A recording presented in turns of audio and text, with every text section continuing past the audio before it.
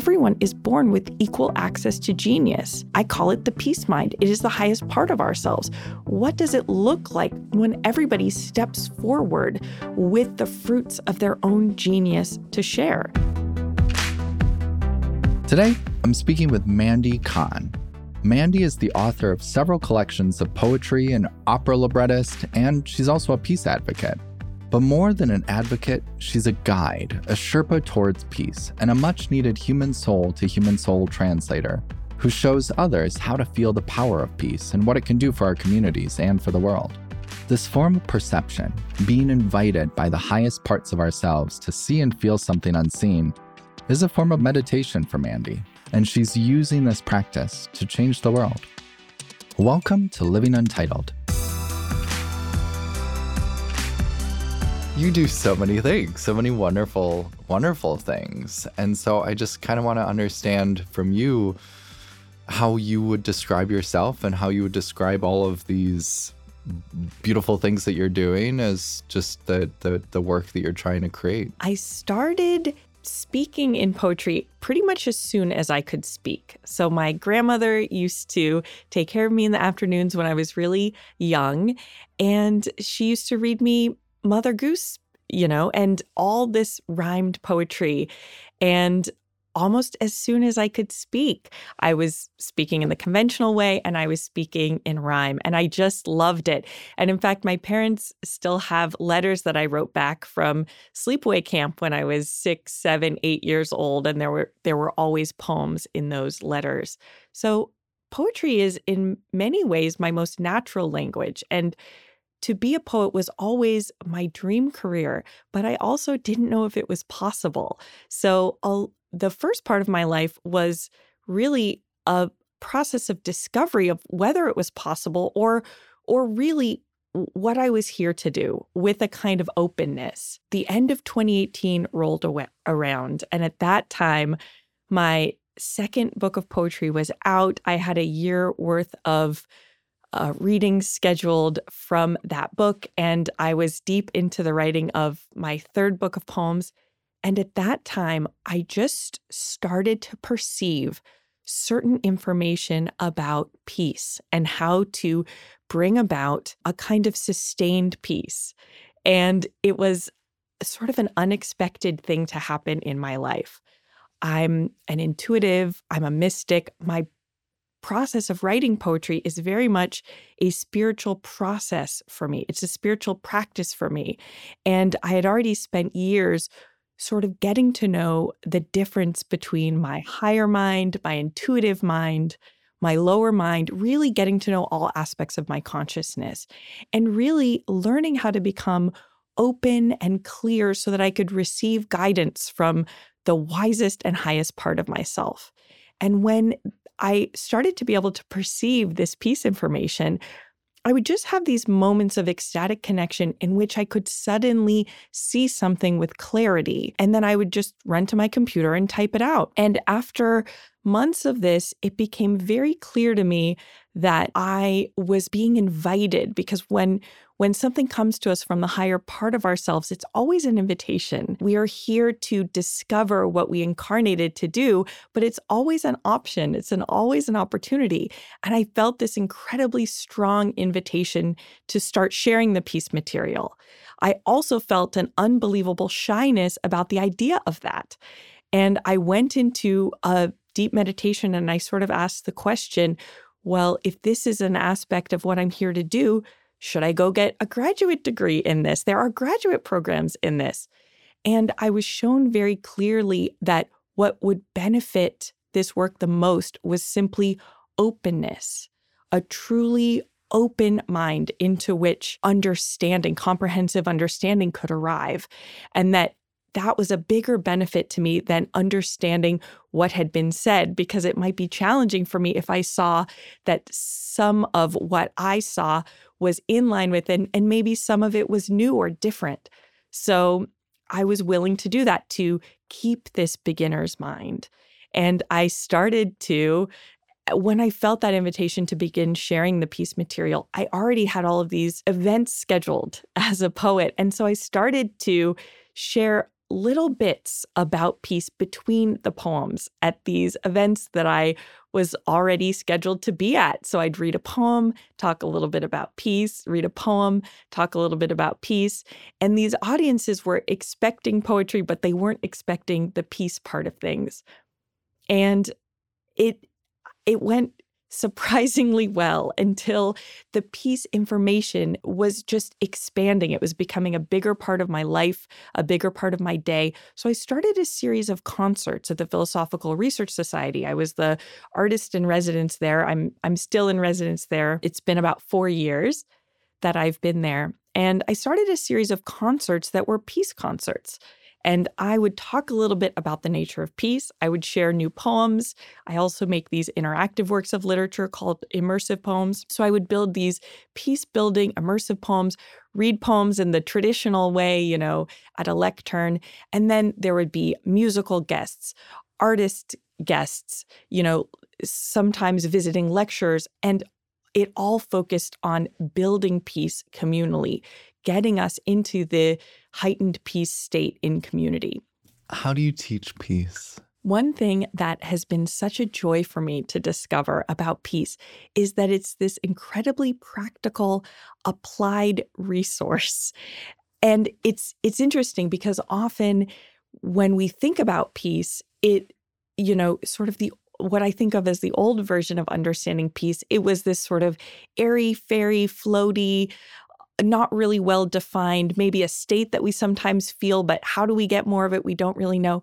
As I work more closely with peace, this set of practices that make it so easy and so accessible to engage more of it arrive one by one in the zone of my perception, and I start to teach them. Just an example of one of the simplest ones that I started teaching the first year is that, peace is an incredibly powerful thing. When we bring in just a few more increments of peace, a few more moments of peace into our individual experience, they expand. We can advance in our own experience of peacefulness by increments of 10 more seconds a day and then 20 more seconds a day, because peace is so powerful, so much more powerful than the absence of peace or the opposite of peace. It has this incredible generative quality. So a really easy way to experience a little bit more peace is to watch for these moments of peace that arrive naturally and organically in our lives. Like I always think about when I'm doing the dishes and I'll get really engaged in the feeling of the hot water, and maybe I'll see some beautiful iridescence in the soap that I'm using, and I'll enter this totally organic and unplanned moment of peace. Now, at that moment, if I were to let my thoughts flow on to the next thing, that might be a lovely 2-second experience.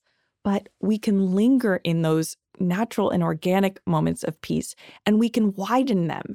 If I choose to stay in that moment, stay in the feeling, instead of introducing a new thought, simply lingering in it, understanding its incredible value, not only in my life, but in the world, I might turn that into a 30-second experience or a 2-minute long experience, which is such an easy way to begin to widen out the peace that I experience and also that I contribute.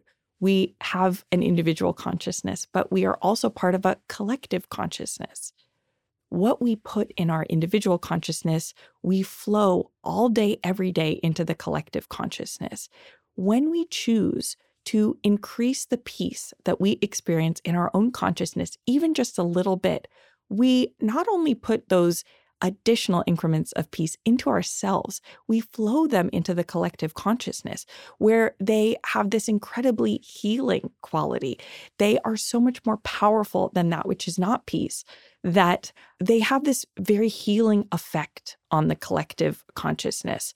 So that's a really easy way that we can build a little bit more peace. But again, there are so many of these techniques that I teach. And what I love is demystifying this idea that it's hard to achieve it, or it's this distant thing, or it's for other people. It's practical. It's a practical tool that can simply be included in our day. So I'll introduce the concept of the peace mind. So each one of us, if you can imagine your consciousness as a thing with levels. So imagine your consciousness as a building with, say, 20 stories.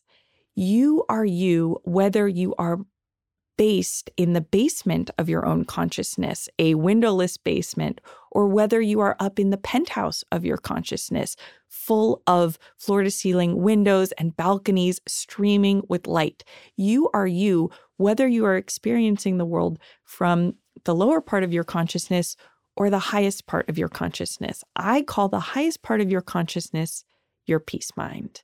The advantage of gazing at the world from the place of your peace mind is that it's the place not just of the experience of peace, it's the place of compassion without end, compassion for all aspects of yourself and compassion for all beings. When we are in that state, belligerence simply does not begin. We don't need to put out the fires of belligerence among people who are in their peace mind because belligerence does not begin for them. Because what is there when they are in the peace mind is the honoring of all beings, the deep appreciation for the self. It is a place of harmony among parts of the self and among people. Conveniently, it's also the place of innovation. It's the place of genius. It's the place of intuition. It's the place of clarity of mind. It's the place in which we see clearly. When we are at the top of our own consciousness, we are in the place of flow between our highest self, the part of us that has so much more information because we are part of the universe. We are part of Source. We carry a divine spark. And there is an aspect of us that has this flowing access to all of this extra information. It's easy for us to make decisions because it's easy for us to see clearly. The peace mind is the place of clarity because it's the place of knowledge. It's the place of wisdom. It's the place of information. Again, it's the place of genius. So when we spend more time in the peace mind as individuals, it is the place of what the lower mind would call solutions. The lower mind is the place of feeling like there's a problem and I don't know how to solve it and I'm trying to figure it out, but I don't know which step forward or which direction is the right direction. The peace mind is the place of clarity. You can just see it. That is the direction. The natural step is in that direction. All of what we think of when we're in the lower mind or the lower aspects of the mind as unsolvable societal problems, when we slide up into the peace mind, we can simply see, oh, well, actually, there is a solution. When we are in the higher part of ourselves, we are in the place of our own innovation without end, our own genius without end. So not only can we move out of a place of stuckness or challenge in our own personal lives, but it works as a society as well. Suddenly, these issues that have been plaguing our society for hundreds of years, someone begins to receive new, innovative solutions to those issues just because they're spending more time in their own peace mind and simply because everyone has access to their own genius. It's just that the tendency in our society is to be pretty weighed down in the lower, I'd say, third of our consciousness. Part of what I teach in peace class is techniques to slide up to the higher parts of our consciousness. It makes our own lives, day-to-day lives, a lot easier, but that's when we begin to see true reconciliation. Things that we said could never happen before, like those parts of the world where they have been fighting nonstop war for hundreds of years. That's when we begin to see ways out of what had felt unsolvable in the past. So when we as individuals choose to set an intention to bring more peace into our experience and more peace into the collective, when we do that, we are beginning to heal the collective consciousness, and we're making it easier for everyone to slide up into their own peace mind, to access their own individual innovation and genius, which is also the innovation and genius for the collective. We have everything that we need to glide from what I call the era of belligerence into the age of peace. It arrived in the form, in the shape of all the people that are here. The innovations are here, but they are in a higher perspective of everyone's consciousness. When we choose to slide up into the loving and compassionate part of our own consciousness, we make it easier for everybody else to do so, and we also model it for others. It's almost like, Mandy, sit here in front of the UN today and say peace is possible. Like, what would you say in that moment? World peace is not only possible, it's inevitable. It's the forward station in the evolution of every collective, including our collective. But we get to choose how quickly it happens. And we get to choose whether it happens in our lifetime, in our children's lifetime, or not. We will get there because that is the forward of our evolution.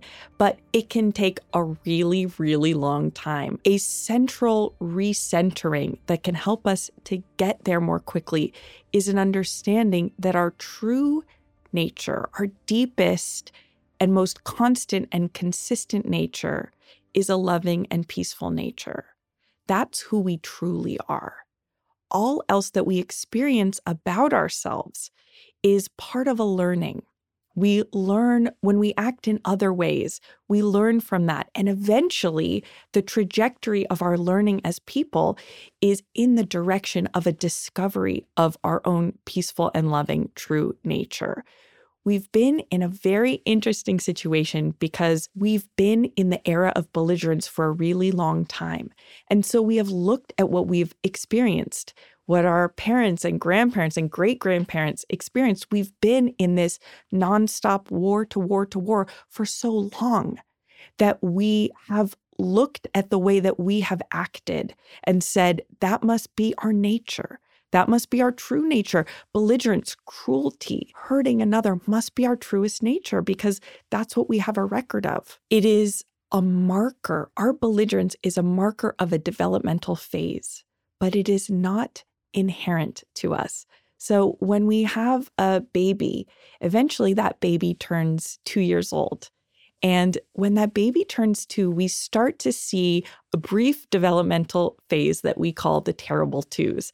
That baby will throw fits, get frustrated, pound its fists on the ground. But eventually, that baby becomes 4, 5, 10, 12, learns to use its words, learns to communicate what it needs, learns to negotiate, learns more about itself. It is natural for that 2-year-old to go through a brief phase that we call the terrible twos. But what is inherent about that child is not what we see in that brief phase. Quickly, that child learns that it prefers to communicate in ways that allow it to retain its equilibrium. We have been caught in our terrible twos of our development as a humanity for a long time. We have been in generation after generation of this continued belligerence. And so we have gotten confused. We've looked at our own terrible twos and said, this is who we are. It's not who we are.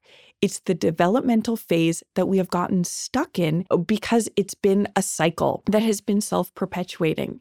But it's actually organic and natural to step out of that phase. What is unnatural is to be in this one developmental phase for so long. A child doesn't stay in the terrible twos for very long, maybe 6 months. They will go through that developmental phase.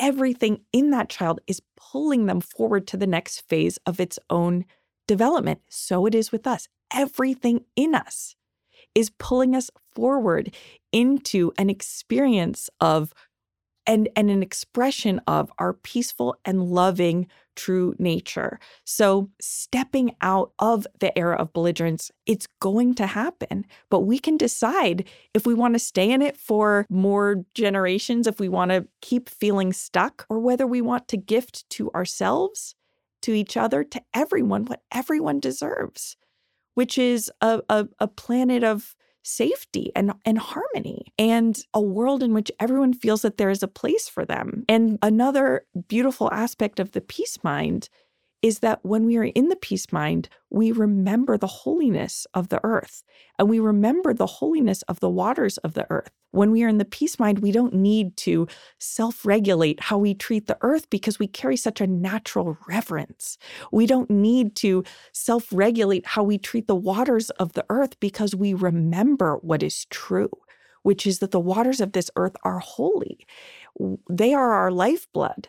They are an aspect of us. So all that is out of alignment, out of balance in how we are now naturally shifts into balance when we simply spend more time connected to the part of ourselves that knows and does these things effortlessly. I can hear the poet coming out in the way that you speak. What is the modern role of a poet in society? The role that I have always felt called to, and I think the poets that I've always loved the most as a reader, are people who tend to take a very, very long view of things, or look at our society from this distant perspective. Political figures, or, people who are just trying to get through the day or the week, they tend to be very focused on what's happening right now.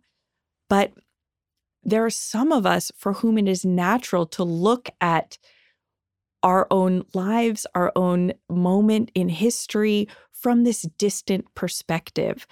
That's growing up as a reader of poetry. Those were always the poems that I loved the most. The poets that I loved the most had that kind of perspective.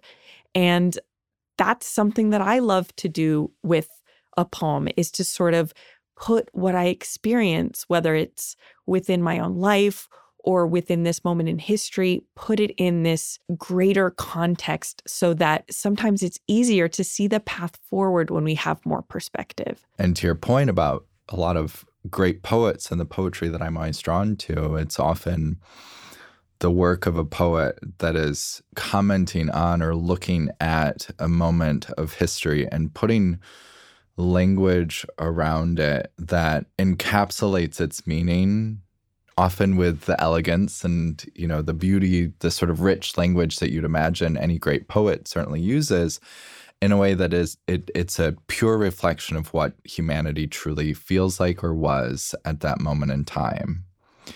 And to me, that is such a powerful thing. And I even think about it in some of the books that I read now, like, for example, I love the work of Isabel Wilkerson, for example, just because it's talking about these deep, challenging issues that we have with race and our sort of human experience and progress, and the caste systems that, have been still sadly are with us today in so many ways. But a beautiful writer like that, and historian in many ways, will then open up a new chapter in a book with a beautiful poem that just sort of provides all of that rich context that you need to really deepen your relationship with that moment in time that maybe is distant from me, but now I can really truly grasp in a way that I don't know if you can without language like that. Well, for me, the process of writing a poem is also a process of spiritual connection. So I often begin a poem at the place of a curiosity or a question or a reflection. And the process of writing the poem for me is a process of not just discovery, but elevation. And I know the poem is over when I've reached a moment of kind of ecstatic experience or almost divine presence. And when I've reached that moment of clarity, that's when I know the poem is done. So for me, a collection of my poems is often a record of my own process of climbing that ladder from the question, from the experience of the everyday, up into this moment in which I feel connected and I have clarity. Can we hear some of your work? Oh my gosh, I would love it. I would love it.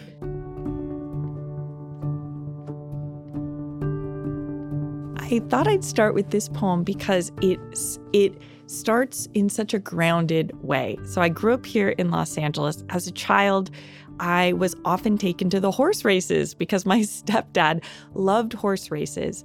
And this poem starts with me as a young child being taken to the horse races. And from there, you'll see it incorporates the other themes of my life.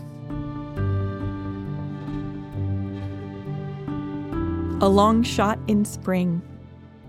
This one's for my stepdad Norm, who started me betting the long shots in spring. We dressed for the races back then. I wore curls and a skirt with lace edging and black shoes that buckled and clacked, and sometimes pink tights and a hat. I loved betting long shots, was happy with losing some contests. Then my 20-1 would come in, and I'd spread out my winnings, stacking and fanning my loot, unfolding the dog ears and flattening creases until I knew each bill by touch. I loved betting long shots in spring. I'd stand at the teller, age 6, and collect what I'd earned. My sisters thought it was luck. There's more. I wasn't too timid to lose. I'm still not. Look at this odd long shot of a life. I live in perpetual spring. My hair is straight, uncombed, just like a girl's hair, though I am grown. And still I have a girl's clear-sightedness, unwavering will. The years haven't broken me, a thoroughbred bought by a farm. They've preserved me like an ether, an oil, girlhood stilled in its dreaming, its faith. What am I betting on now? World peace. Let them guffaw in the stands. Let all the chattering jockeys make jest in the stables. It's May in my rooms. Call it 1,000-1 if you want, my dream that we will choose to live from love, that I will live to see that choice. Here's what I've learned. Sometimes your spring horse comes in, whom no one else bet on. Your fire in the moonlight, your fairies call, your tall, auspicious lady, your cherries in dew. Look at that child, counting and folding the bills they said had come from luck.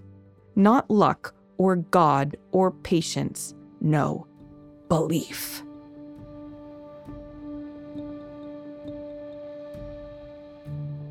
Oh, it's beautiful. Oh my goodness. Thank you. Some people were born with the stomach to lose. I was born with that. You know, it's interesting because I don't know anything about business. I'm not in business, but my brother is really into business, and he's always, recommending a book where he's, you should read this new business guru book. And something that I've noticed about the books that he recommends to me is often it's a person that, failed 5 times and then it was their 6th idea that caught. Well, that's something that I learned as a child that I have a stomach for. And I also have the stomach for a bunch of people looking at me and saying, ha, that's ridiculous. That's so silly. I have the stomach for that. Let people say what they will. I'm not afraid. I'm not even afraid to get to the end of the end of my life. A life spent working every day towards what I believe in and what I know is possible and what I love is a life well spent. I'm not even looking for goal achievement or payoff. I am here to spend every day doing this because it's what I love and it's what I want to love into being and because I know it's what everyone deserves. Part of what's so beautiful about a peaceful society is that it is a place of flowing creativity. It's a place in which people discover the highest levels of what they are here to share because they're not spending most of their time, protecting themselves from the flying arrows of the world. They have room, they have opportunity to explore, self-discover, and to share. What our society looks like when we get to see everybody's gifts shared openly. It is truly a place of flowing creativity. Again, everyone is born with equal access to genius. I call it the peace mind. It is the highest part of ourselves. What does it look like when everybody steps forward with the fruits of their own genius to share? That which feels like an unsolvable issue now is completely solvable when everyone is accessing the part of themselves that simply allows their gift to be shared. So whatever happens, I am happy to give every day of my life working towards that. To me, it is the day-to-day that is the big payoff. I want to hear one more, if we can. I do not fear death, yet go on living. I do not fear death, yet go on living. I know choirs wait for me to finish, wait to paint this clear air with their singing, wait in gauzy figures just past seeing. I know what will greet me is more vibrant than a field of poppies in the morning, widening their petals for the daylight. I know what is waiting past my seeing, know its luster, still I go on living, chopping, boiling, eating, scrubbing, sweeping, writing sonnets seen by just my ceiling, stacking up old bills, paying, not paying, then a bath, a walk, and it is evening. Choirs wait to stir the air with feeling. Angels wait to steer me towards a drawbridge made of lighted crystal. I keep living.